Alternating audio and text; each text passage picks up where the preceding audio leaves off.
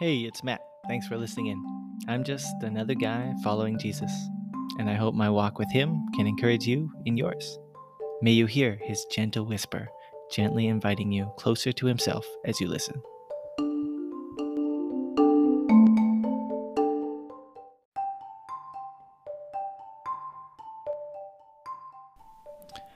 So something happened last November that left a deep impression on me.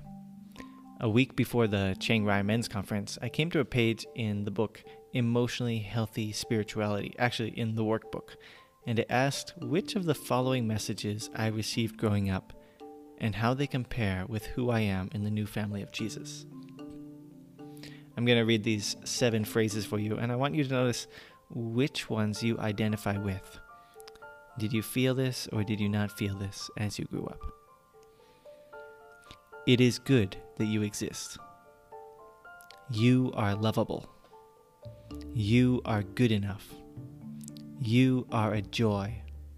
You have nothing to prove. Your needs are a delight. You are allowed to make mistakes. So some of these messages I did receive and believe growing up, and others I didn't. How about you? What stands out to you? Maybe jot that down. The one that hit me on this particular week in November was, you have nothing left to prove. That wasn't how I felt growing up, and I realized that this phrase was helping me make sense of why I do what I do, even to the present day. And as I reflected on this, I had no idea that I was being set up, divinely set up. God was preparing me for a life-changing encounter with him. So a week later, at the Chiang Rai Men's Conference, the speaker shared on the Father Heart of God. So I'm familiar with this topic. Sometimes I think I could teach it myself, and I might enjoy that. But on this night, it went deeper in my heart.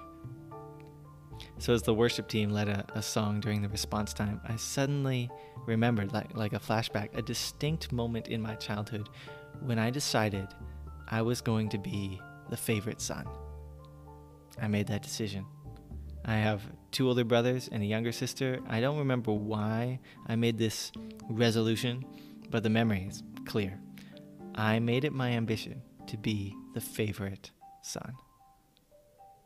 I had a lot to prove. I would do whatever it took to show that I was worthy of love, worthy of affirmation, worthy of recognition and acceptance. And so as I remembered this, I went up to ask for prayer, and the pastor, he embraced me before I even said anything, and I wept. And as somebody who doesn't cry very often, most of my life, I've been able to count on one hand how many times I cry in 1 year, and for about 10 years, it was 0. So crying, every time I cry, it's a big deal to me. It's like, wow, something is happening, and I wept. I was sobbing that night, and just to see it embrace me, and that night, God penetrated deep into my heart, deep into my past, and brought deep healing. In my journal, I recorded these simple words. I'll read it for you. I'm hugged. I'm delighted in.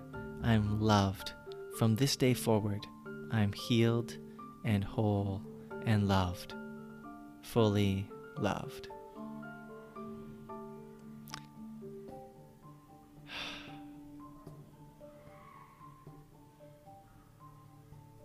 It's hard to express how this changes everything. I repented that night of needing to be the favorite son, and all the ways that's spilled into my adult life as well. Like even after I left home and didn't have parents, that I was still trying to be the favorite son in a way, needing to be the best among my peers, needing to prove myself as a missionary, or prove myself as a whatever I was in any particular role, desperate for affirmation and recognition from others.